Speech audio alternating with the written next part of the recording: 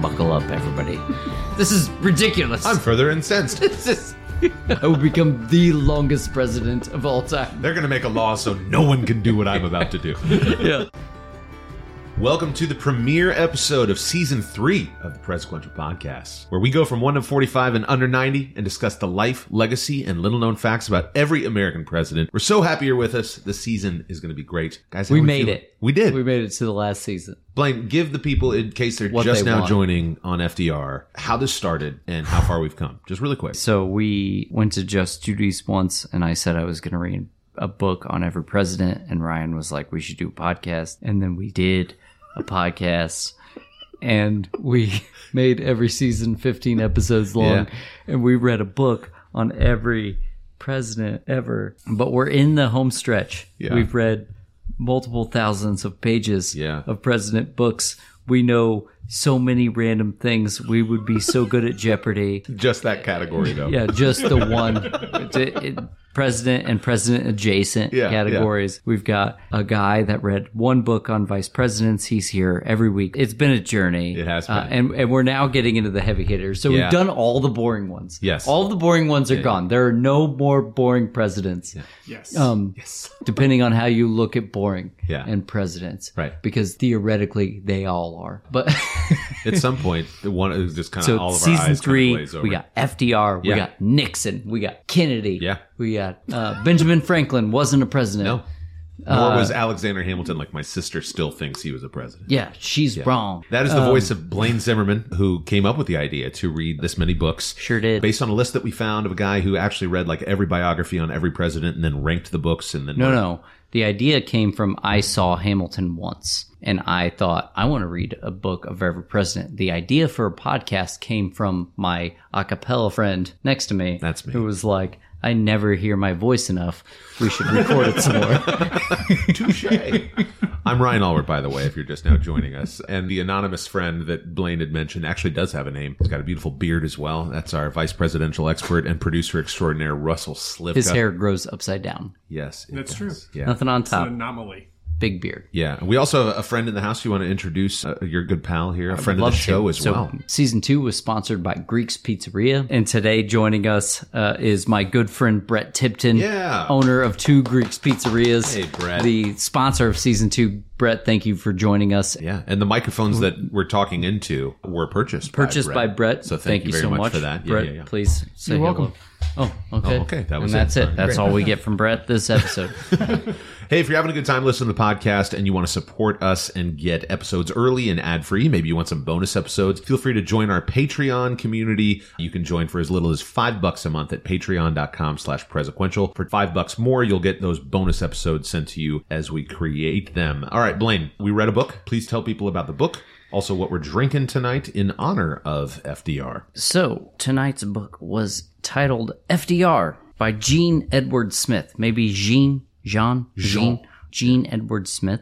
It was written in 2007. It's 636 pages. Our total running count moving into season 3 is... We're starting at 13,807 pages read. 32 presidents. That's a lot of pages there. That's a lot of pages. This episode is called the Raconteur. Oh, this is the one. Raconteur is a person that tells stories very well. He known for the fireside chats. Yes. So I went with the Raconteur. I really like that. And he also, as we'll see, was able to shift specific stories throughout his career that benefited him pretty well. Yeah. This isn't going to be all snowflakes and sunrises on FDR. Yeah. We all, we want to give him all the credit in the world, but let's also discuss what we learned. So what are we drinking tonight? So FDR's favorite drink was a gin martini. And while 2/3 of the podcast really love gin martinis, we found 2 weeks ago that one of us literally can't stomach them. I did not like them at all. It tasted like pure gasoline. And for those of you that didn't hear the Hoover episode, the season finale of season 2, none of us had a true gin martini before. No. Nope. And my wonderful, beautiful wife had made us some gin martinis. Russ and I fell in love immediately. Like, I even texted, delicious. like, afterwards, like, I think I might be a martini guy now. Yeah. Ryan was revolted. Oh, God. Like, every sip. Yeah.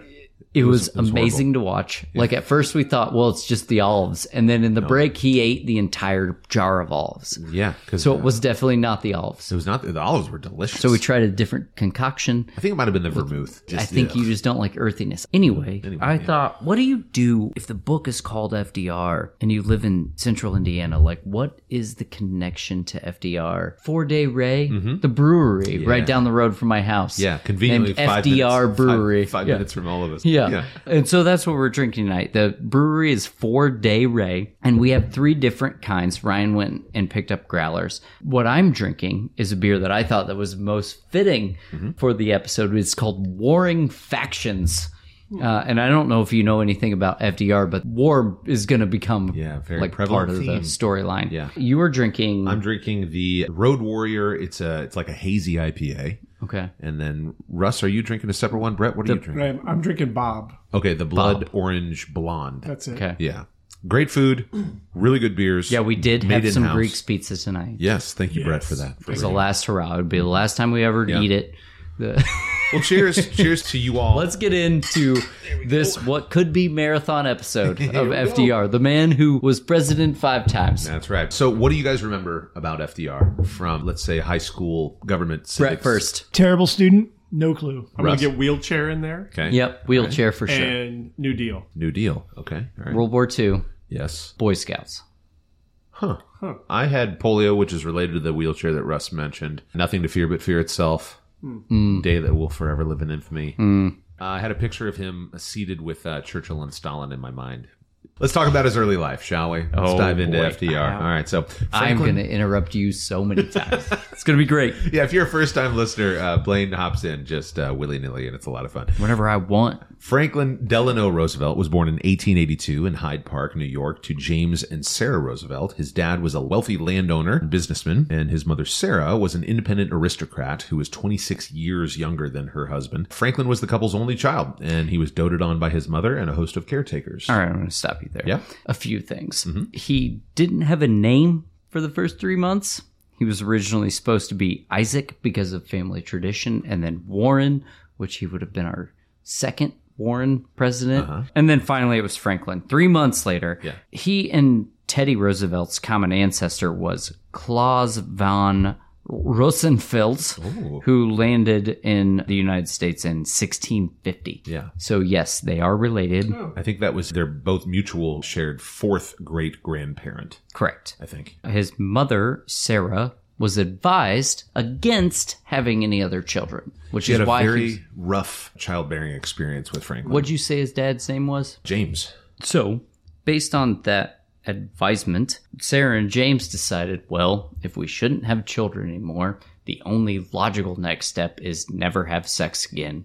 And they didn't. Very frigid relationship. Wow. We should just close up shop. Yep. Completely. And that's enough of that. Yeah, all right, that'll stop now. According to who? Sarah, what do you mean? Who said they never had sex again? The book. Gene. All right. Edward Smith Or said that. Okay. He specifically said they were told don't have more kids, and they were like, I guess we just don't do that anymore. Probably just All right. They visited the Cleveland White House a lot. the Grover Cleveland White House, not the White House that was in Cleveland, Ohio. Not at one point, Grover Cleveland told FDR, "The only piece of advice I have to give you is never become the president." He's like, and boy, did he go the opposite direction. He became the most president ever. I will out-president you. Yeah, I will become the longest president of all time. They're going to make a law so no one can do what I'm about to do. Yeah, that's how much he admired Grover Cleveland's advice. Yeah. He was like, "Oh, never become the president. I'm going to out-president everybody ever." Yeah, how's 76 years of being president sound to you? They lived upriver from New York. His first trip abroad with his family was at age 2. He would travel every year from the ages of 7 to 15. Except for attending public school in Germany at age 9, he was homeschooled by tutors until his parents sent him off to a prestigious boarding school in Massachusetts called Groton when he was 14. And around that time... Boarding school purposefully had no hot showers. It purposefully only had cold showers because they wanted to be strict with the children at all times. That'll wake you up. Oh, yeah. Yeah. Oh, Very yeah. austere. Go ahead, Russ. You have questions. It sounds like a Kellogg thing. Like Northwestern NBA? No, Kellogg, the... like the was that shredded wheat? Or what did he make? The cornflakes. yeah, where he had The like whole, the like, sanitariums. if you were not aware, Yeah. cereal was invented to prevent masturbation. Yeah, Brett just looked up from his phone, bewildered. yeah. From Groton, he went on to Harvard, where he spent more time as editor of the Harvard Crimson newspaper than he did on his studies. It was his proudest thing. Yeah, he was a pretty average student. Sarah moved to Boston when he went to Harvard. I believe she is the quintessential helicopter mother. Mm-hmm. My son's going to Harvard. Yeah. I'm moving there. And also, she never really thought any woman was going to be good enough for her one and only little boy, frankly. 100%. She was a helicopter parent. Yeah. And she was a parent of an only child. And she completely planned his life. We have to remember, and I'm definitely going to bring this up again, they are ridiculously wealthy. Yeah. Rules don't apply to them. They definitely are the type of people that don't know how much a gallon of milk costs. It's the 1880s. I mean, the Gilded Age, full swing. Things are rosy for the Roosevelts. He began to declare himself a Democrat at Harvard, though his, like you mentioned, Blaine, his distant fifth cousin was a rising star in the Republican Party, Theodore, of course. And at the same time, he began courting his other fifth cousin, Eleanor, same last name, Roosevelt, whose mother lovingly referred to her as an ugly duckling, and she called her Granny in front of her friends when Eleanor was a young girl, which must have been brutal. So, like, if you think about it, FDR has a mom who he is her world. Mm-hmm. And then Eleanor has a mom who is calling her Granny at the age of 5 or 6 in front of her friends. Oh, yeah. Yeah. So they had two totally different upbringings. Well, and that's going to come into play. Yes, it will. Yeah. So the two were married in New York City on St. Patrick's Day in 1905, a few months after FDR began law school at Columbia. Their first kiss at the wedding was their first kiss. That doesn't shock me. Gene Smith. Uh-huh. I feel like so far the FDR wedding, they'd never kissed before, and then the parents never had sex again. I don't think any of that's true. Oh, well, let's that's legitimate. Be careful about bad-mouthing Gene, because he's going to come up a few more times this We don't season. even know if this is a male or a female Gene. We don't even know. Jean. They are going to come up a few more times this season. They write more than just this book. Yeah. Okay. Oh, yes, season they do. 3. Well, Eleanor's uncle just happened to be the president at the time, Teddy Roosevelt, and he walked her down the aisle. I mean, everybody was very, very focused on the president being there. But before that, Sarah pulled Eleanor aside when they were engaged and said, please stay apart for a year during your engagement so that FDR can establish himself in business. Stay apart, not like conjugally, but like geographically. Correct. Yeah. Like rich people operate on a different, like not rich, sorry, wealthy. Yeah. There's a difference. Wealthy people operate on a different plane. The fact that she was going to her future daughter-in-law and was like, please stay away from your future husband for a year. He needs to do some things on the business side. Yeah. Like that's wild. Yeah. Yeah. I found this quote to be interesting. Although Eleanor considered sex to be, quote, an ordeal to be endured, she and Franklin had 6 children over the next 11 years, one of whom unfortunately died in infancy. She was also a really terrible mother. And let me read from page 57. I love that you've got your little bookmark. There's post-it note number 1. Yeah. So unlike Sarah, who handled, this is straight from Jean John's mouth, fingers. Unlike Sarah, who handled every detail of FDR's childhood, Eleanor delegated the raising of her children to a succession of nurses and caregivers. I had never any interest in dolls or little children, she wrote, and I knew absolutely nothing about handling or feeding a baby. Having heard that fresh air was good for babies, Eleanor ordered a small chicken wire cage, constructed and placing Anna in it, hung the contraption out a rear window at the townhouse in New York. Yeah. It was on the north side of the building, cold and shady, and the baby often cried, but Eleanor paid no attention. Finally, an irate neighbor threatened to report the Roosevelts to the Society for the Prevention of Cruelty to Children. Oh, the that was SPC. rather a shock to me, Eleanor recalled, for I thought I was being a very modern mother. Yeah, they would have these chicken wire cages that would kind of look like an air conditioning unit would look like now on the outside. But it was just a baby. Yeah, just a baby inside, like 40 feet above the ground. In a chicken wire, And when like on a ledge. When they threatened to call CPS, she was like, I thought it was being modern. What the Like heck? they were like, your baby's crying. She's like, that's what the maids are for. Why are you yelling at me? They're the ones not coming fast enough. Okay, enough they of were that one. hanging them in chicken wire cages out the window? Yeah. Yeah. Uh-huh. Yeah. It was like a You've ledge. never seen these pictures? No. Yeah. Yeah. What? Yeah. And okay. Like, think He of ended up a becoming balcony, but for babies. Yeah. And in a cage. Yeah. president. It's a baby cage balcony. Now that you describe it, it makes Yeah. sense. Yeah, totally. He's not wrong. It does look like an air conditioning unit, Yeah. but instead of it being an air conditioning unit, it's a cage with a baby in There's it. a helpless There you child go. in there. Yeah. Yeah. Russ just saw a picture of it. It's very frightening. That's also I mean, a very that's- healthy looking that's- baby. yeah. I mean, in the parents' defense, that yeah. child looks healthy and In sturdy. the caregiver's The defense. caregivers, right? Franklin had very little This interest. is the guy that created Social Security. He was so... Adamant about the protection of the downtrodden that he allowed his own wife to have their child hanging But out. other people had those too? Or Yeah. just them? That was a thing, man. Anyway, Franklin had very little interest in the law, and he ran successfully for New York State Senate in 1910 Yeah, and because was he was at reelected. Columbia, right? Yeah. He basically dropped out of law school, which was kind of normal back then to be like, well, I'm not going to finish. Well, he already passed the bar. He passed the bar while he was in school, so he was like, why would I need to say Might as well run for the state senate. He was reelected in 1912. In 1913, he joined the Wilson administration as Assistant Secretary of the Navy, which was Do you one of remember the- why?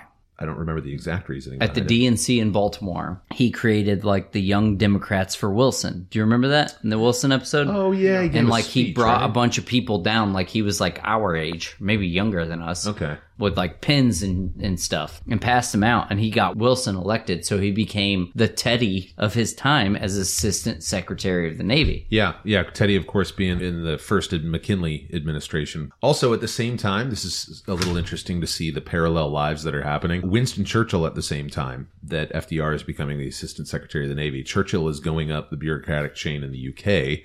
And Playing his bagpipes. before they met, they were running similar paths on the way up. In 1918, Eleanor discovered that Franklin was having an affair with her social secretary, Lucy Mercer, and she offered FDR a divorce, which he refused, knowing that it would probably look bad for a rising political star to have a broken marriage. Yeah, a couple pieces about that. So Alice Roosevelt was the one that allowed that to happen. And that is TR's daughter. She would let them meet at her house. Some sort of relative of his was allowing him to cheat on some sort of relative On his own of relative. hers, on her own relative's property. Whose side are you on, Alice? When Eleanor found out, it did almost cause a divorce, but it also caused Eleanor to just kind of catapult into her own person. Yeah. And we'll kind of talk about that like as we get Right. through the episode from now until FDR dies. They're two different people Yeah. going two different paths that live in the same building. Yeah, it's a political partnership. Yeah. Yeah. It's very much like House of Cards. If you ever watch House of Cards, like they Yeah. very much live like different lives. They understand how they help each other. The Underwoods. Yes. Yeah. Okay. If they Thank have you. that dope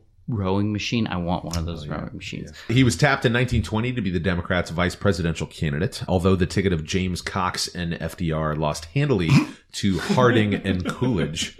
FDR's future seemed bright. Tragedy struck, however, in August 1921 when 39-year-old Franklin contracted poliomyelitis, a viral inflammation of the spinal column that left him paralyzed in his legs. So during World War I, when he was Assistant Secretary of the Navy, he foresaw World War I as like a major problem for the United States before Wilson or Daniels, the Secretary of the Navy, ever like stepped in. So Theodore urged FDR to resign to join as a naval officer. Because like if you remember, Theodore was like trying to get in. He ended up negotiating between Joseph Kennedy and the JFK's Argentine Navy. So JFK's dad worked for Bethlehem Steel at the time. They had agreed to make 2 ships for the Argentinian Navy.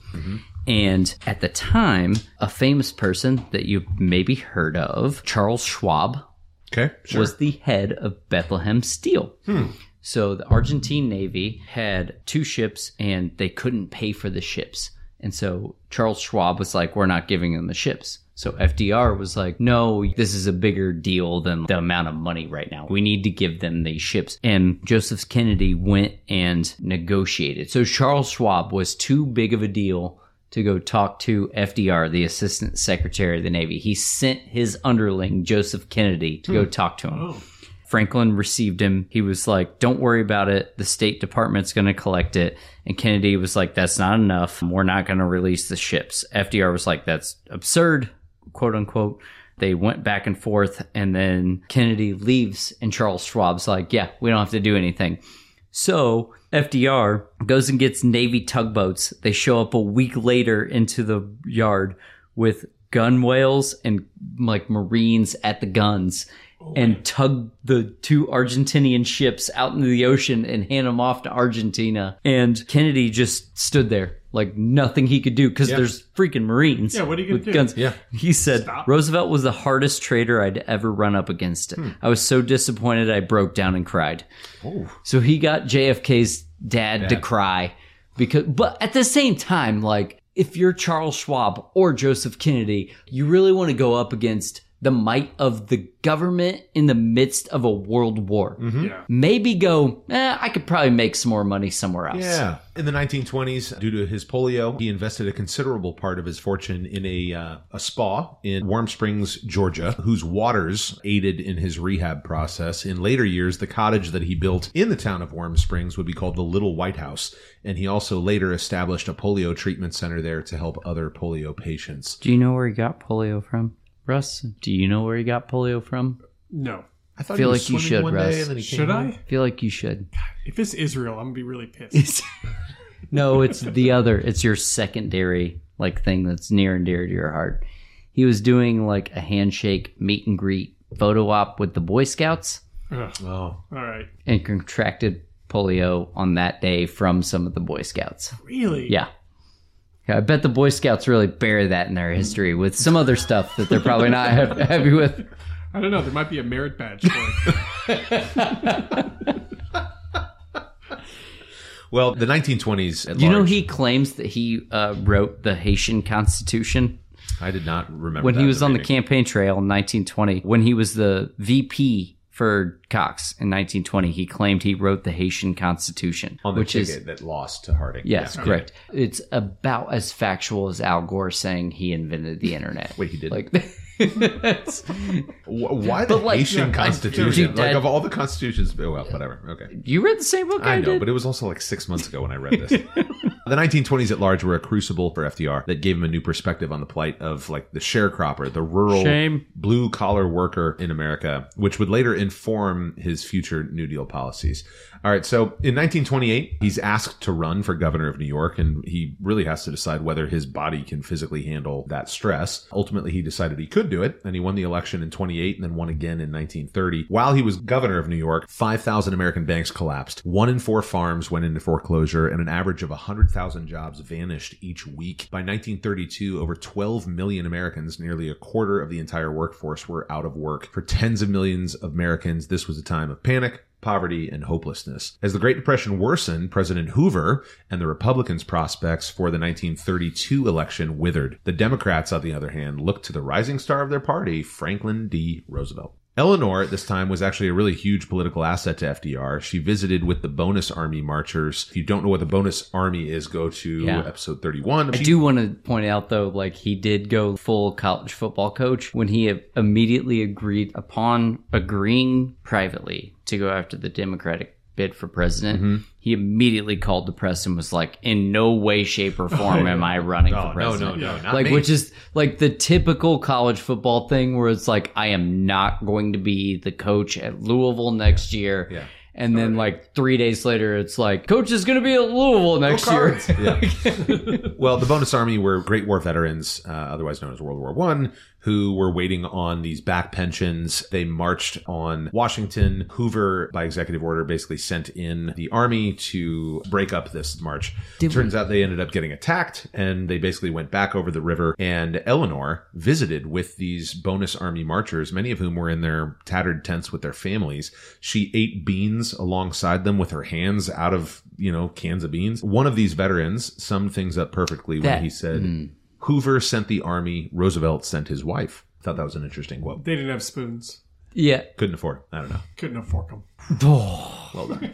In a landslide election, FDR won the presidency and was inaugurated on March 4th, 1933, for the first of what would become 4 times as chief executive. Yeah, and that was probably one of his most famous speeches, probably right up there with Lincoln's inauguration speech or the Emancipation Proclamation. So this is a day of national consecration. He said, "This great nation has endured, will revive, and will prosper. So first of all, let me assert my firm belief that the only thing we have to fear is fear itself. Nameless, unreasoning, unjustified terror, which paralyzes needed efforts to convert retreat into advance." That's good oratory. I mean, we're going to get into his use of oratory even more in the fireside chats, but FDR is already priming himself to be a huge force, to say the least, in using communication as a tool. I mean, if you want to think about efficiency too, his inaugural speech was less than 15 minutes long. That's 1-5. Very few people don't remember the only thing we have to fear is fear itself. Yeah. Even if you know nothing about politics, history, people in America know the phrase, the only thing you have to fear is fear itself. He did it in a less than 15-minute inauguration in his first time. Yeah. So the first 3 months of his presidency were a whirlwind of legislation to bring the country out of the worst oppression it, to this point, has ever seen. The New Deal that FDR offered to the American people began immediately after he took office. Within his first week, he declared a banking holiday to basically reestablish confidence in the banking system. Well, do you remember why? 389 banks closed between when he was elected to when he was inaugurated. Okay, so we're talking from the difference from November to March. 400 banks close. Yeah. It's not like there's a bank on every corner like we have now. Right. He also established what was called the Tennessee Valley Authority to modernize agriculture and bring electricity to this impoverished region of Tennessee. He also quickly created the so-called alphabet agencies, such as the CCC, the Civilian Conservation Corps, and FERA, which was the Federal Emergency Relief Administration, to basically help offer relief. So these were just two of the many alphabet agencies, acronyms, that he created. And now we only think about alphabet agencies as CIA, FBI, right? Like FEMA, well, Google, right? What are you talking Google. about? Oh, Alphabet, the company that owns that owns Google. Is Google called and Alphabet. all their subsidiaries. Oh, is I called see. Alphabet. Okay, We're on different pages here, there it but is. yes, Yeah. Thank you, Russ. the amount of art that came out of CCC is pretty crazy. Art? Yeah, I thought the CCC was working on like public lands. It and did. projects. but it also commissioned multiple artists Okay, I to see be what able you're to work on their art on subsidies. A lot of the art that we know as famous paintings, sculptures, Yeah. murals, and things like that today are direct descendants. Some of it even music. CC art. Get it? Oh, Music. God. CCR. That was pretty good.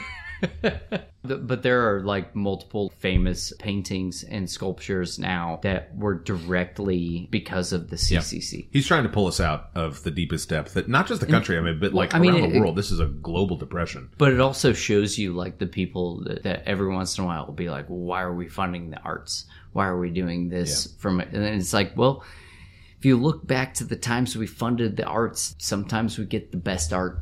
Yeah. During the season, he addressed the nation, the radio, in his fireside chats, which you probably have heard of, basically to calm citizens' fears and worries when they needed it most. Thank you, Blaine, cracking your knuckles repeatedly. I can't, now that I've started, I can't stop. This was an extremely effective strategy using oratory.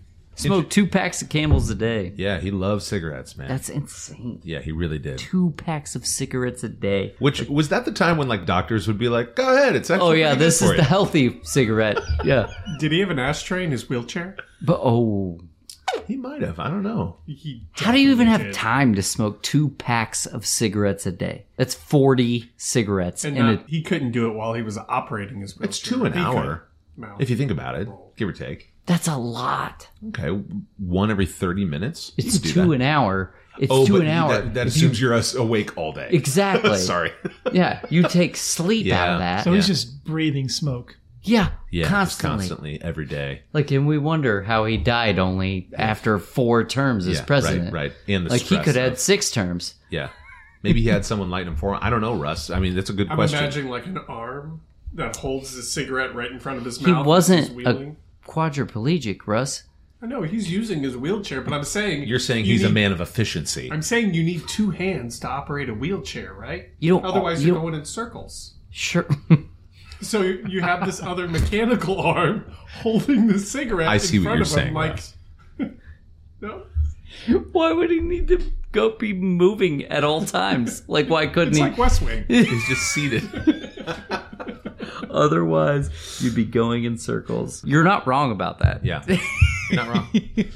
I just think, though, if you'll allow like a little offshoot of just other famous presidents using communication skills with an audience. I mean, especially around this time, the nation needed to know that everything was going to be okay. Mm-hmm. And FDR really rose to that occasion, using not necessarily a brand new form of technology, but a relatively new one. Fireside chats. This is where I got Raconteur, because he would sit around and tell stories very effectively. And sometimes the stories weren't true, but they didn't need to be in the parlance of that time. They needed to calm the country. Are you saying he would like use allegory? I'm saying that he would sometimes lie. Okay. He would sometimes like embellish. And you know what? Sometimes in that time, that's what we needed. And that's okay.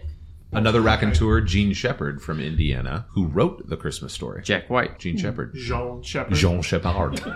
The second New Deal from 1935 to 1936. This New Deal's not new enough. It's the second one.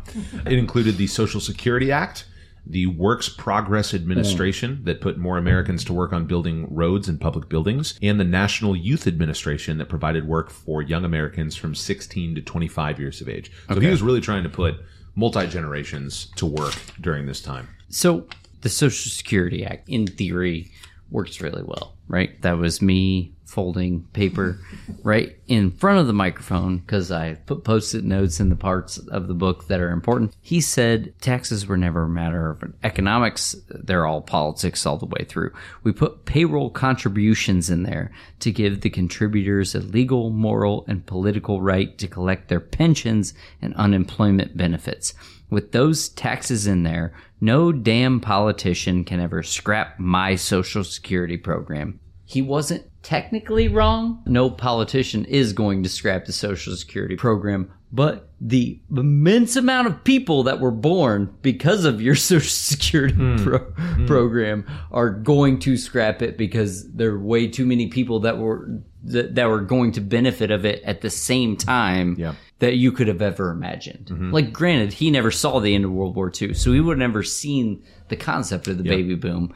But his Social Security program is going to go away relatively soon because there's no way they could have put enough, even with his pensions and unemployment benefits from the payroll contribution. Like, good on him to realize, like, hey, let's just take it out of everybody's paycheck right away. I don't think they ever would have considered the population boom that they were going to have. So, didn't have a crystal ball at the time to look down. Who does? You know? Yeah, right. I mean, I do. And buckle up, everybody. Well, buckle up right now because things were going down in Europe at this time. From 1935 to 1940, let's really quickly analyze what's going on in Europe as a precursor to the Second World War. So Congress passes 5 different neutrality acts that forbade American involvement in foreign conflicts. So at this time, 1935, Italy is invading Ethiopia. There's a civil war in Spain in 1936. That's where Franco and the fascist forces come into play there. The Japanese attack on China in 1937. Japan had been occupying a territory called Manchuria. Basically, Japan invaded China. And then, of course, you've got Hitler, who is rising to power in 1933, and then doing an entire conquest of the majority of Europe, Czechoslovakia, Poland, Denmark, Holland, Belgium, Norway. I did not know that Hitler was in Norway and France. It's gorgeous this time of year. Norway Norway is beautiful. Have you ever been to Norway? I wish. I want to. Have any of you guys been to Norway? Man, it is awesome.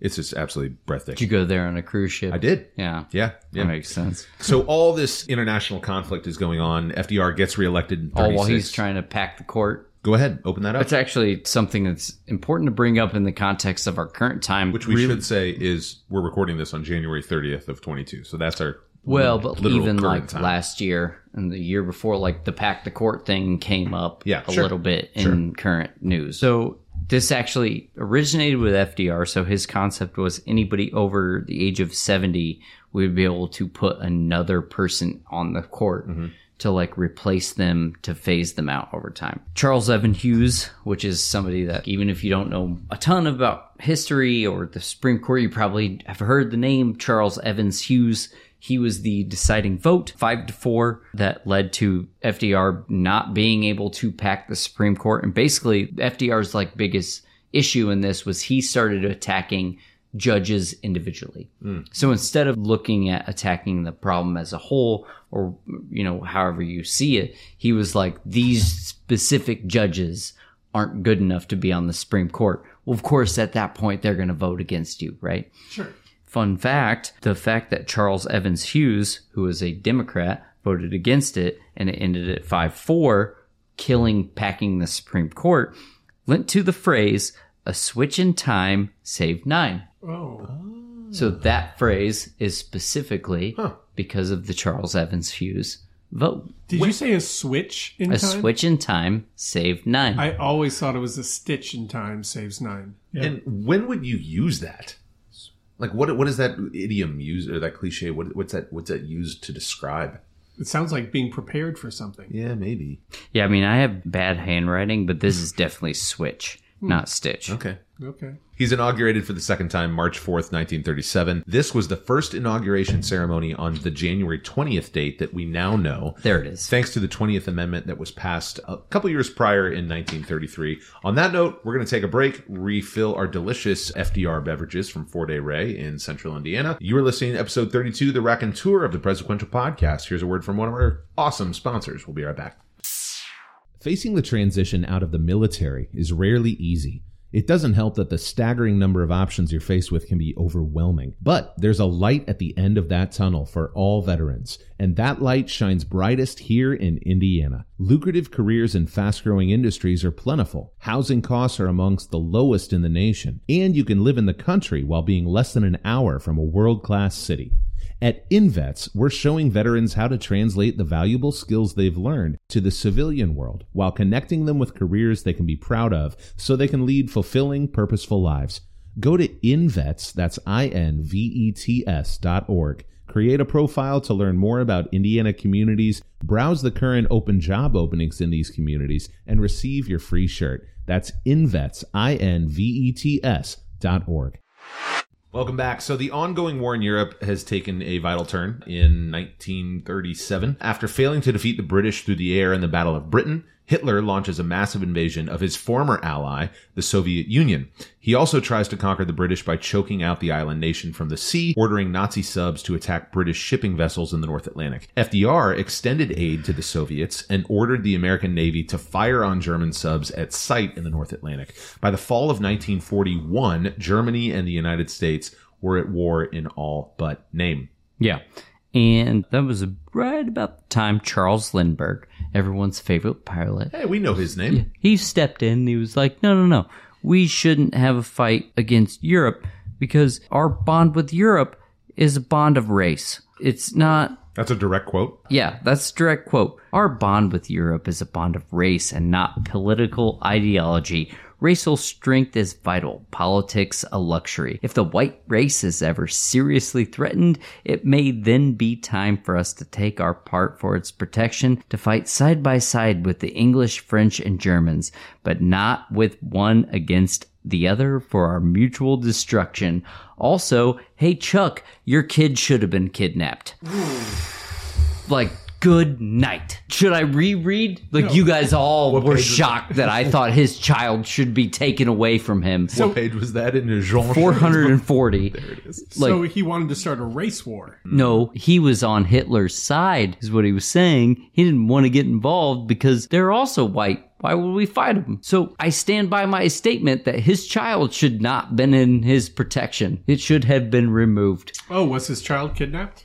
It sure was. And probably in a very open and loving family. Was it taken from its cage 40 feet above the ground? Like, I really want everyone to walk away from this understanding how big of a piece of garbage Charles Lindbergh was. Especially you, Russ. Yeah.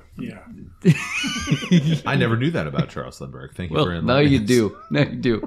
The immense challenges that FDR faced in Europe were compounded by the fact that things were getting worse in Asia. Relationship between U.S. and Japan was sinking even further, even faster. His strategy was to contain and isolate Japan economically and politically. He basically saw Germany as a more pressing problem. By isolating Japan, The U.S. and the Allies stoked Japan's fears of being denied access to the resources that it said it needed to prosecute further its war into China. So by the summer of 41, Japan's leaders felt increasingly hemmed in by America, Britain, China, and the Dutch and adopted overtly aggressive military policies. Japan is getting heated at this point. Summer of 41, all right? We knew for a fact that Japan was going to attack. That is very clear. Looking back historically, the thing we didn't know was where, and the very last place that we ever suspected was Pearl Harbor, Hawaii. Yeah, so they invade southern Indochina, summer of 41. They're just trying to press further into China. Roosevelt responds by freezing their assets in the U.S. Japanese leaders are hot. They're convinced that the U.S. imperiled their national interest, and we're preparing for war. Imagine being in a war, being like, wait, the people that we're against froze our money? How dare they? How dare they? This is ridiculous. I'm further incensed. This is grounds for war. I am further incensed. Well, war came unexpectedly to the Americans on December 7th, 1941, when Japan launched a surprise attack against the U.S. at Pearl Harbor Naval Base in Hawaii, which was our vital outpost in the Pacific. The attack greatly damaged but did not devastate our Pacific fleet, whose aircraft carriers were at sea. Congress declared war on Japan on December 8th, and that is where the famous phrase, a date that will forever live in infamy, comes from. In FDR's notes of the manuscript for that speech, which was dictated to his personal secretary at the White House, he said originally, a day that will live in world history. And then on the first edit, he scratched out world history and he put in infamy. So again, this guy is let's say a master at oratory. Russ, I almost made you spit out your beer. Did you think I was going to say something else? Yes. Okay.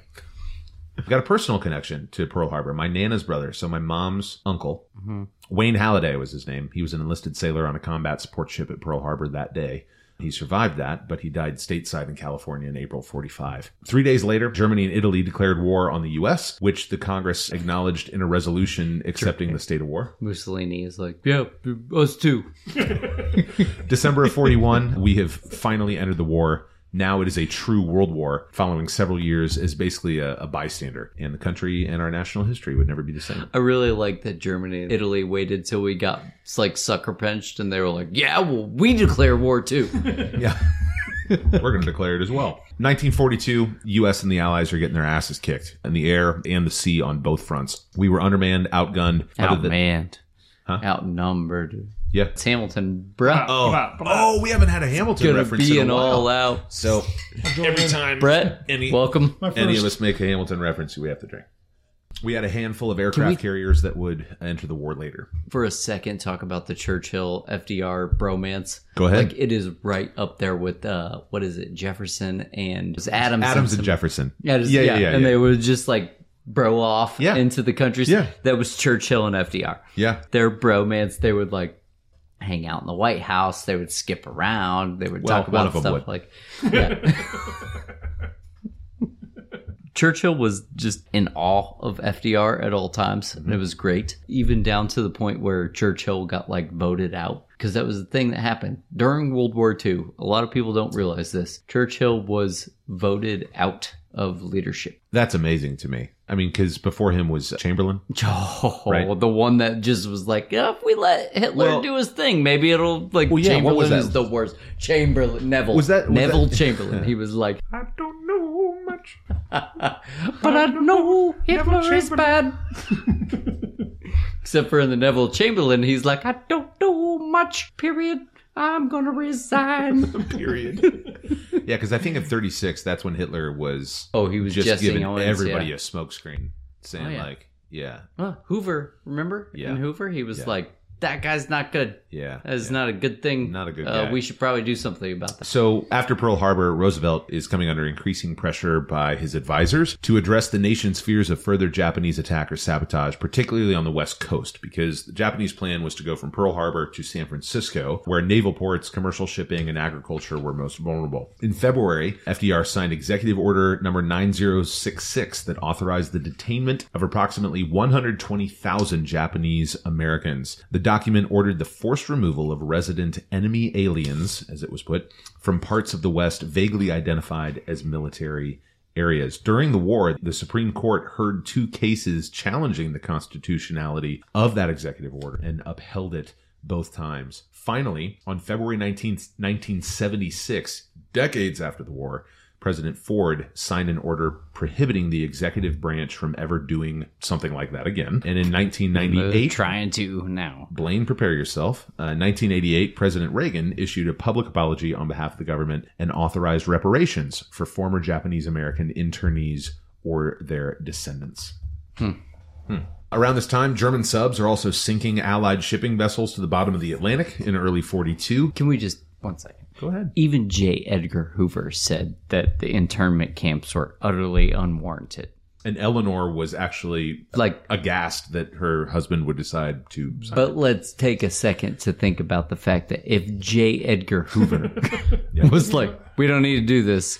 Around this time, we are suffering costly defeats in the Philippines as well as in the Pacific. Plenty of battles that are going on at that point. But we have some significant gains against Japan as we score a series of victories in the Coral Sea, Midway Island, basically effectively halting the Japanese advance. So in Europe, the Soviet Union fends off the German army on the Eastern Front, with the Nazis advancing to within 30 miles of Moscow. And the extremely cold weather played an impact in this to hinder the Nazi supply machine. We're going to talk about FDR's vice president. Or That's one probably of a them. good point. One of to, the to, seven to of pause them. and give Russ some All right. spotlight. Let's go, Russ. Our All vice right. presidential expert. He had more than one vice president. You don't Shocking. say. Wait He was a second. president for a What? while. Yeah. A while doesn't even cut it. The man Yeah. was president for 200 years. So his first vice president was John Nance Garner. Okay. Oh, Jim Nance's dad. James Garner. He was like, welcome, friends. He was Jennifer Garner's grandfather. Like Yeah. Brett and I were picking up on the golf end of that, and you guys were picking up on the Jennifer Gardner. I said James Garner. Yeah. John Nance Garner, nicknamed Cactus Jack. Oh. That's a cool nickname. Yeah, it's Sure because when he was in Congress, he wanted the Texas flower to be the cactus blossom. It That's a wasn't. flower. It was not. No, it didn't end up being blue bonnet is the actual flower of Ice Texas. cream? No, I think it's a butter. No, blue bonnet is the You're flower thinking of Texas. Blue Bunny ice cream. Okay. But John Garner wanted it to be the cactus blossom, and even though that got shot down, he still became Cactus Jack. Having lived in Texas, West Texas, it's definitely the cactus. It should be. It's not. He went to Vanderbilt University Okay. Oh, with the Nashville. mascot Commodore. Commodores. Commodores. Yeah, sure. Yeah. I've got a home field Vanderbilt shirt. That's where It's a Commodore with a cannon. that's where Lionel Richie went to school. That's why they call the Commodores. That's not. Oh man, I wish that was You true. are the worst. God, I wish that was true. Gotcha, I do though. too. I wish that were true. Gotcha. Brett liked that one. Go ahead, Russ. After Vanderbilt, he became a lawyer. Okay. Go figure. And then he Do you got... remember the story about Vanderbilt with the trains? No. He was in the train wreck, and he vowed to Oh, never ride in yeah. a train again. It was what's With his Pierce? name's kid? Pierce? The Fillmore? kid, the guy Pierce? whose kid got his head Pierce. chopped off. Yeah, Pierce. that Yeah. sounds right. Vanderbilt was on that wreck and was like, "I'll never ride in the train again," and became a train Mongol. Yeah. He graduated from Vanderbilt Mogul. University and became a lawyer. You said he became a trained Mongol? Mo- Mogul. Mongol was be like Genghis Khan. no, he punched a horse in the mouth in Blazing Saddles. Mongo. Like that was Mongo. Canagram for Vanderbilt. yeah. I know what I'm talking about. Okay, sorry. After he became a lawyer, he Yeah. got TB, so tuberculosis. Thank you. Oh, you not for Tom Brady. No, Tom Brady. Or Tampa Bay. And then he moved to Uvalde, Texas. Okay. UVALD. As you do. As you do. And there he ran for school superintendent, and he was being challenged by a woman named Eddie Rainier. Ettie. Okay. He won school superintendent. He I ended like up to think marrying. that she's like Iggy Azalea. She's like Ettie. He ended up marrying her. Oh, Of course. He became school superintendent. Mm-hmm. And as school superintendent, he was in charge of overseeing the poor fund, is what they called it. Gosh. Yeah. So, like, The poor fund. the This has kind of a something to do with welfare lunches. type fund. Yeah, for sure. Okay, so in the book that I read that I get most of my information from, Just the one book. it The is- one it book. is a New York Times bestseller, everybody. I love that you like prefaced it like, look, I I have to. swear to God, I did this. I have to, okay. Go ahead. Because he heard when he was running the poor fund, he heard that some Mexicans had used the dole to buy tequila and whiskey. That's what he heard. It always, that's Right. how they always do it. Some Mexicans have done this. So in the book that I read, they said because of that, he gave placebos to the Mexicans who were accused of doing so. Okay. All right. No other explanation than that. But what happened was his political foe at the time said that these placebos had killed a welfare recipient. All right.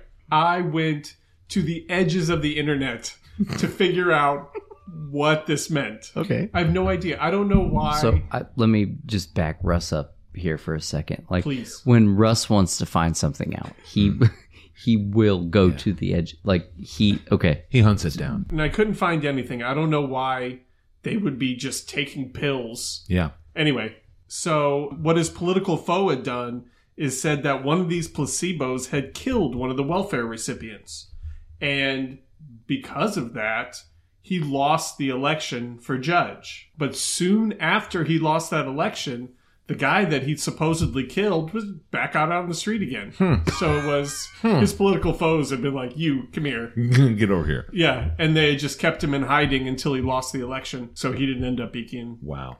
and this was FDR's vice president. This was his vice For which president. one? Which one? 1, 2, 3, 4, 5. This is the first one. First This is one. John First Nance Garner. Okay. And then John Gardner. Eventually, he became the Speaker of the House. His lifelong ambition was to be Speaker of the House. Okay. He did not want to be vice president. He was basically forced to become vice president. In order for FDR to make it in, he needed some of his votes. He said, when he visited the White House, he said, I never noticed until today how much the shiny latch on the executive office doors looks like the handle on a casket. Ooh. it's like every president dies. But does every president truly live? Nice. I mean, I'm going to teed take that up. credit. Yeah, no, I'm 100% taking credit for all of that joke.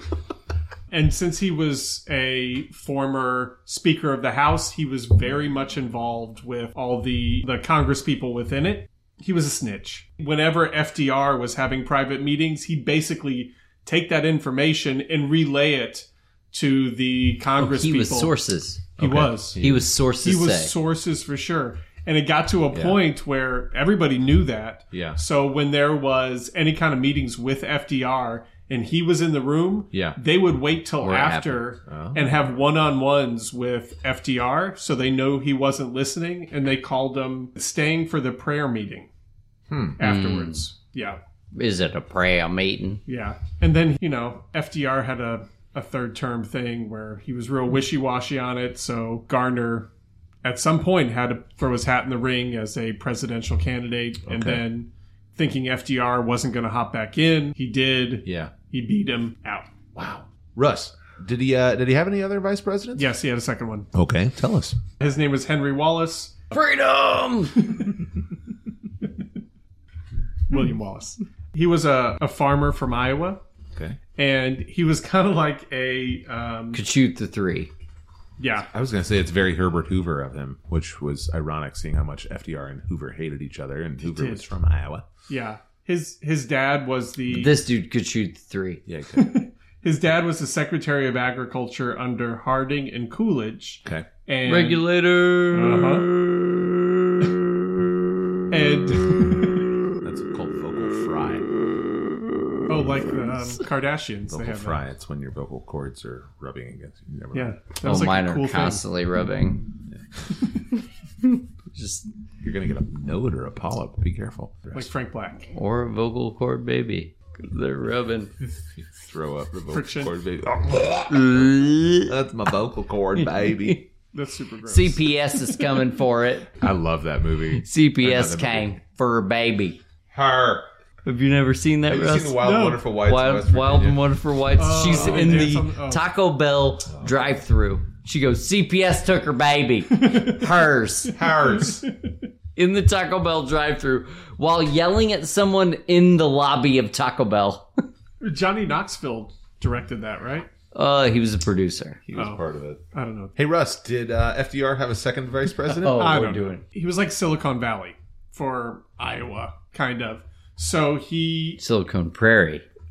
Yeah, kind done. of Silicon Prairie. Yeah. He actually started his own special hybrid corn company. Of course And he he did. became, called Pioneer. Uh-huh. It was What? Hold on. Did he spell ear? It's- E-A-R? No. Pioneer? It's huge. Like, yeah, that's a giant, like, brand name in corn. Oh, It is. man. So Did I just Pioneer- nerd out? Is this not a thing people know? It is. So Pioneer Hybrid, he started it. Henry Wallace, he developed this Before corn he was VP. Like, you've heard of Beck's, As right? like Yeah, sure. yeah, This as- is the competitor of Beck's. Okay. yeah, Thank you. it's enormous, and he became a multi-millionaire from this hybrid corn empire that does exist till today. Wow.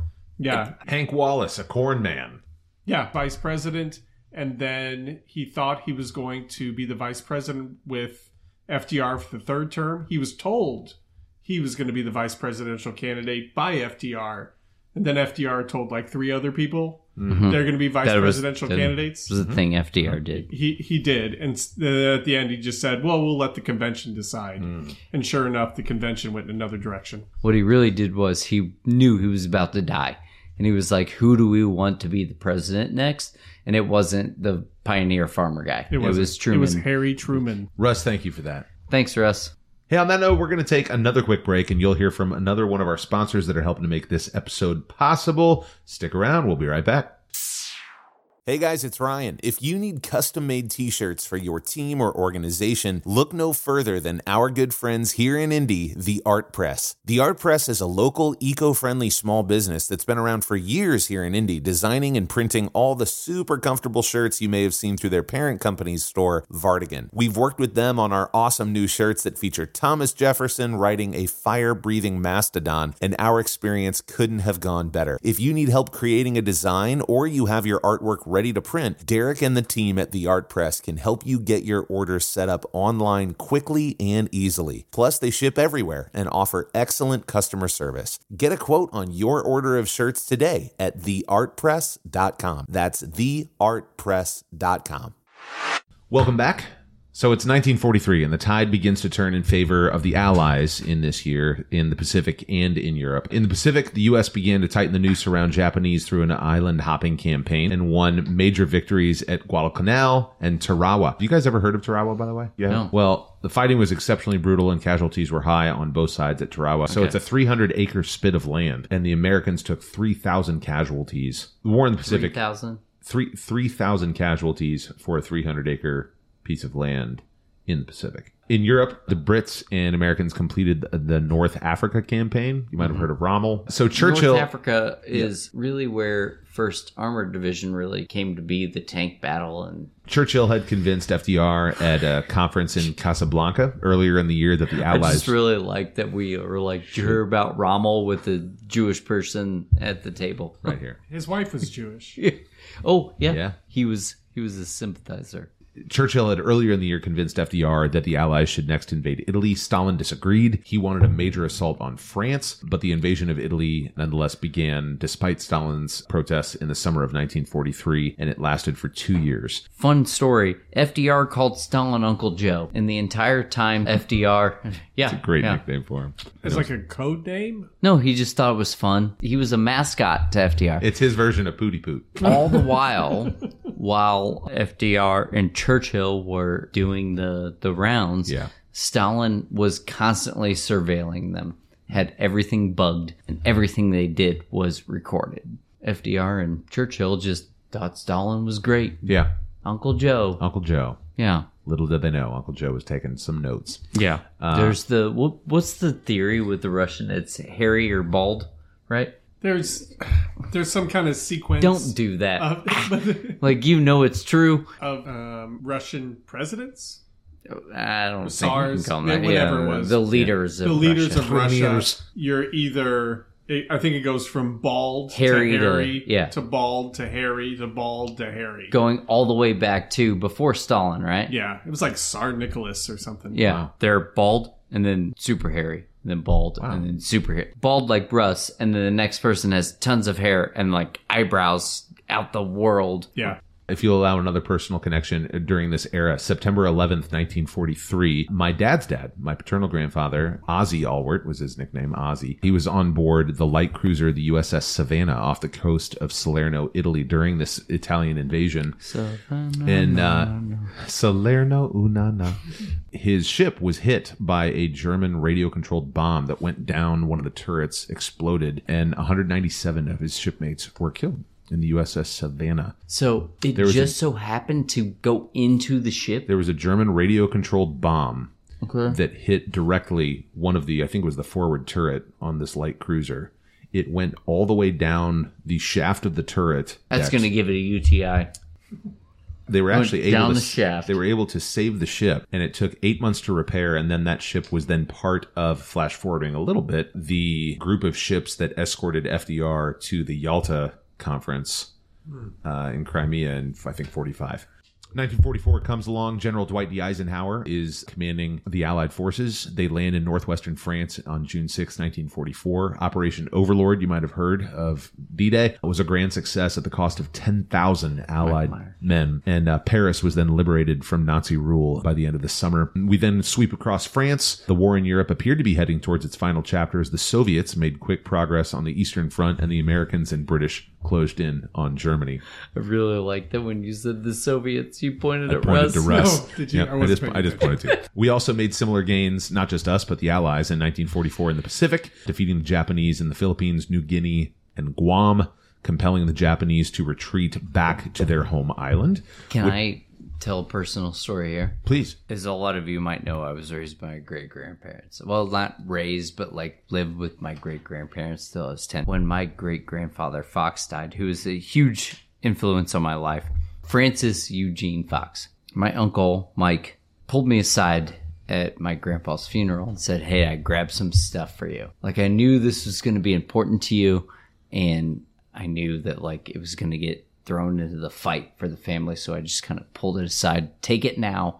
Don't tell anybody you have it. We're now far enough away. Doesn't really matter." And none of them listen to this because they frankly wouldn't understand how to download a podcast.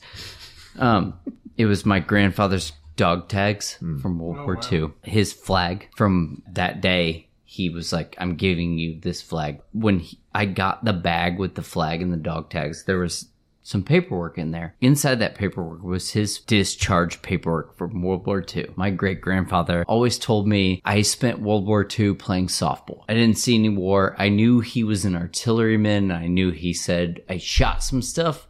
I didn't know where it went. I didn't need to know where it went. Was he in the Pacific? He was in New Guinea. Okay. The travel pay from Papua New Guinea to Tipton, Indiana was $3.27. What? It's in the other room. I've got it. Wow. That was Which his is travel maybe like pay. $20 now, maybe. Yeah. Wow. But he did get a lifetime license for hunting and fishing in Tipton County. However, the dude that I knew paid for his license every single year, even though he got one in 1947? Yeah. For life. And Still I paid for have, it. that's one of the coolest things I think that I have is his lifetime hunting and fishing license. It's pretty great. The cool thing is like, it was $3.27, his travel pay from Papua New Guinea to Tipton, Indiana. That's insane. Multiple thousands of miles. I would highly encourage you to digitize that if you haven't already and find it making somewhere. an NFT? You're right. You're Put right. it somewhere very safe. Russ, do you have a World War II family connection at all? My grandfather fought in World War II.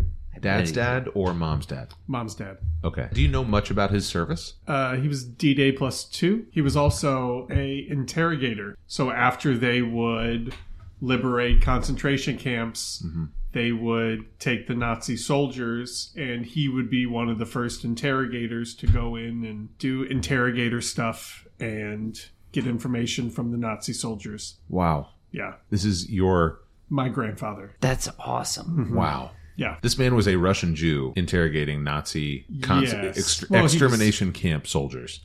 He didn't like to talk about it a Russ, lot. thanks for sharing that, man. Hey, no problem. So with our advance in the Pacific, we can now launch bombers from these islands that we've been gaining control of to attach Midway. Japan directly. One thing we didn't talk about, but I will briefly talk about it because it is really important, was 2 years prior to this. So this was back in, I think, 42, April 18th, 42. I remember that because it was my grandfather's birthday. Doolittle's Raiders. Have you heard of that? Yeah. Okay. So this is basically a one-way suicide mission.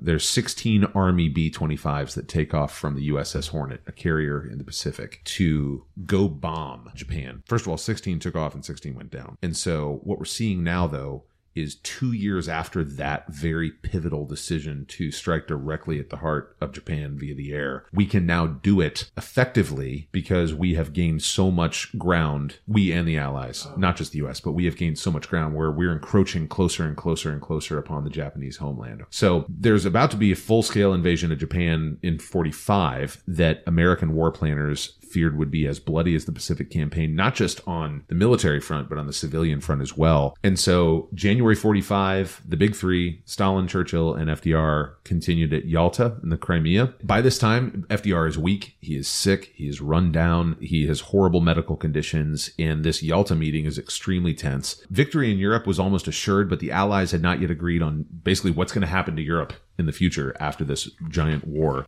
1 month after Yalta, Allied troops crossed the Rhine River into Germany. Nazi soldiers surrendered to them in the tens of thousands as Hitler's regime crumbled. As they advanced, Allied troops uncovered the atrocious and horrific realities of Hitler's horrible race policy, namely the concentration and extermination camps that, Russ, you had mentioned, set up primarily in Central and Eastern Europe, charged with exterminating entire groups of people, Jews as the primary target. Can't gloss over that. We can't. I mean, this is horrific. And I mean, Hitler's entire purpose of his campaign explicitly was the extermination of the Jewish entire population. And I don't even understand why. It wasn't just do a you know conquest why? of land. I mean, Like, was there something that happened early on that he was just like, that guy did this thing? I'm sure. I don't know. I didn't make it all the way through Mein Kampf. the Allies are now racing towards Berlin. And Hitler was surrounded by a small group of loyal followers, and he implored his armed forces that were now numbering increasing numbers of teenage young men. He implored them to continue the fight, and he committed suicide in his bunker in Berlin on April 30th, 1945. On the other side of the globe, U.S. and Allied forces were tightening the ring around Japan. FDR would not live to celebrate victory over either adversary, however. So he's traveled 28,000 miles total to Yalta FDR. and back. Yeah, 28,000 miles to the Crimea and back. And he arrives back in Warm Springs, Georgia on March 30th, 45. He had hoped that a few weeks of rest there at the Little White House, as he called it, would do the trick between traveling west to San Francisco for the upcoming United Nations conference that was going to be held on April 25th. So 2 weeks before the conference, he's in Georgia on April 12th, sitting for a portrait that was being made of him. His mistress, Lucy Mercer, now Lucy Rutherford, was nearby. His head drooped, and he whispered, "I have a terrific pain in the back of my head." That was my best FDR content. That was your FDR? It was kind of clipped. Have you listened to audio clips of it? He whispered it, so I just, up to this point, all I've ever really heard you do is go, this guy, Yeah. that guy. Yeah. And so I was really looking forward to seeing you do like a modern day person without like relying on He had what's called a transatlantic accent. This is legit. It's not a geographic thing. It was just how people back in that day that were of a certain status typically talked. It's just this weird. No, it makes sense. No, I understand what you're saying. Transatlantic accent. It was very clipped, and it was very much like this. And it was and it kind of had a Today on the news. and it had a weird sing-song to it. So I don't know how he would have sounded specifically. It was a whisper. I think you got it. I have Actually, a terrible we pain. do know exactly how it would In have the pain sounded of because my it head. was recorded. Not his Today, last words. Oh, I know what you're December saying. 7th, Yeah, 1941. A day A that will day live in that would infamy. live in infamy. He said, "I have a terrific pain in the back of my head." I have a terrific pain in the back of my head. It sounds very Obama. I was going to say the same thing. There is At a least There is? your impressions of the transatlantic accent sound like Barack Yeah, Obama. maybe it's just If you love accents, maybe there's- it's just our impression of the transatlantic accent. Extended a good different Obama. syllable there. If you love accents, check out this guy named Eric Singer. Eric with a K, I believe, at the end. Take me to church. Is that not the same guy? No, that's Hosier. That is Hosier. Eric Is that Singer not Eric is a Singer? dialect coach. He works with actors, and he's got some stuff on YouTube, and he breaks down accents in movies, Man, and he teaches you all about accents. Imagine having He's brilliant. the ego large enough to be like, I work with actors. No, dude, it's unreal how many Am I wrong? dialects. Am I wrong about that? He How did many- Hans Gruber, I assume. I don't know. He's a linguist. Oh, that's a bingo. Is Hans Gruber Hard. Alan Rickman? Yeah. He tricks Bruce Willis He's into dead. thinking that he's like a Californian. California? Yeah. Thank you for that. Yeah. Anyway, Eric Singer, go check it out. So anyway, the president, 63 years old, passes away April 12th, 1945, due to a cerebral hemorrhage. Vice President Harry Truman took the oath of office that same day. The president's death stunned the world for a number of different reasons, mostly because no one knew who Harry Truman was. Missouri. This guy's a former hat salesman from Missouri, and We have to talk about him. you're in the shadow of FDR. It's actually like legally obligated. Yeah, Well, This doing a whole giant episode. book. Yeah, that's what I meant by we have to talk about him. Yeah. There's a 995-page book about him. Thanks, David McCullough. Churchill described learning of FDR's death as comparable to having been struck a physical blow. Stalin was distressed as well to learn about his passing, and hundreds of thousands of Americans, many with tears in their eyes, lined the train route carrying his body from Georgia to D.C. and then on to Hyde Park in New York. Roosevelt was buried there in his family estate at Hyde Park, New York on April 15th, 1945. The end of the war in Europe followed less than a month later after FDR's death. Only a handful of people knew about the atomic bomb that would end the war under Truman's watch, including Truman, who had to be briefed on its existence. FDR's widow, Eleanor, continued to be a forceful presence in global politics after her husband's death. She championed civil rights until her death in 1962 at the age of 72. President John Kennedy ordered all United States flags lowered to half-staff throughout the world in tribute to FDR's widow. Let's dive in, as we do in every episode, about the legacy of this president. So Gene Edward Smith, who wrote the book that we read, wrote, quote, FDR lifted himself from a wheelchair to lift the nation from its knees, which I thought was an interesting quote. According to C-SPAN's Presidential Historians Survey, which is another poll that FDR currently sits, according to that survey, at number 3. Below Washington and above his distant cousin, Teddy Roosevelt. So 2 is Lincoln, Washington, Lincoln, FDR. That is correct, yes. By the way, Brett is still here. Brett is still here. He has sat through the entire thing. Yeah, he hasn't even nodded off once. He's got a beautiful beard, too. And he's rocking a Jefferson on a Mastodon t-shirt, which you can get at ryansongs.com.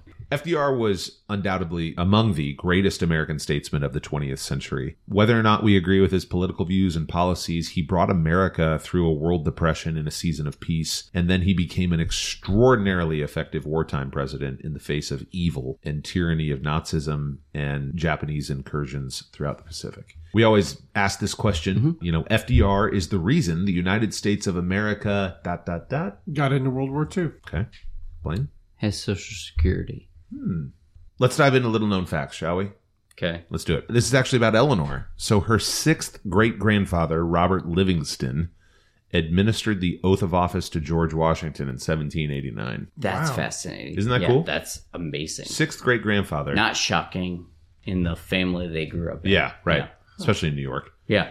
Crazy, right? They didn't ever have anything to worry about. Yeah. FDR flew to Chicago in 1932 to accept the Democratic nomination for president and became the first sitting president to journey via plane and the first president to leave the country in wartime, which he did for a conference in Morocco with Churchill. He was almost assassinated, which I had no clue about. Oh, yeah. And the dude assassinated the Chicago mayor instead. Yeah. Okay. He was the plot trying thickens. to kill So it's February 1933, and this guy named Giuseppe Zangara, Giuseppe. 17 days prior to FDR's inauguration, there's a speech being made in Miami that FDR is giving, and this guy, Giuseppe Zangara, tries to shoot FDR, misses, and instead injures 5 bystanders and kills the mayor of Chicago, Anton Cermak. Roosevelt cradled Cermak in his arms as the car rushed to the hospital after arriving there. Well, allegedly, this actually ended up on Cermak's tombstone. Allegedly, he uttered to FDR the line, "I'm glad it was me, not you." Zangara was later executed on March 20th of 33 in the electric chair at the Florida State Prison, and the name of that electric chair was Old Sparky.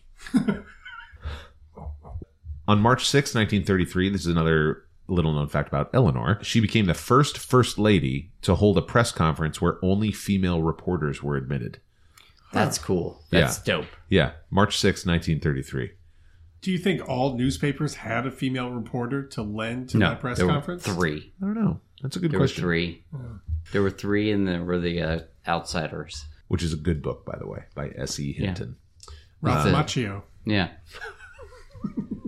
Ralph Macchio. FDR used the Roosevelt Family Bible for all 4 of his inaugurations. It's the oldest inaugural Bible, printed in 1686, and the only one written in a modern foreign language, Dutch.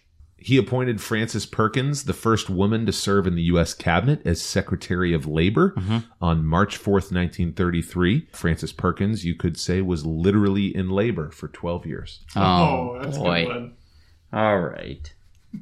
I wrote that one myself. That's good. 14-year-old Fidel Castro wrote FDR a letter at one point asking him for, quote, a He was 10... like, I love your social programs. What if I took them to an extreme? And FDR was like, do it. There, yeah. Asking for, quote, a $10 bill green American because I would like to have one of them. In 1940. FDR's like, here you go. Share it with everybody equally. He also offered in a postscript, he was like, P.S., if you do, I will show you the biggest mines of iron in Cuba.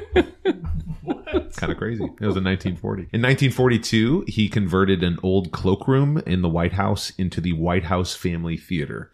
So any president who's watched a movie in the White House has FDR to thank. 17 days after his death, the carrier USS Franklin D. Roosevelt was launched and served from 45 to 1977. Partly because of his long stint as president, Congress created the 22nd Amendment, which limited future presidents to a maximum of 2 terms, which was ratified in 1951. We did that because of him. Weird. Yeah, partly because of him. I don't know what the other reasons was, but Mostly we should probably. His leadership in the March of Dimes, which was an organization that I think tried to help infantile polio patients. Polio, yeah. So we mention it very early on in the episode. He bought that like Springs. The Warm Springs. That was the beginning of March of Dimes. Yes. So he bought that Springs. It kind of evolved from there, and he earned more money from it. Yep. Or more notoriety for the cause. And that became March. So what we know of March of Dimes is like right after he got polio from Russ's Boy Scouts. Yeah. So it's actually part of his leadership in that is the reason he's commemorated on the American dime. I didn't know this, but before FDR was on the dime, Lady Liberty was on the dime before him. 10 years to the day of his death on April 12th, 1955, representatives of the March of Dimes announced Dr. Jonas Salk's effective and safe vaccine to prevent polio. So a decade after FDR dies, the vaccine is announced to the day by 10 years. 10 years to the day.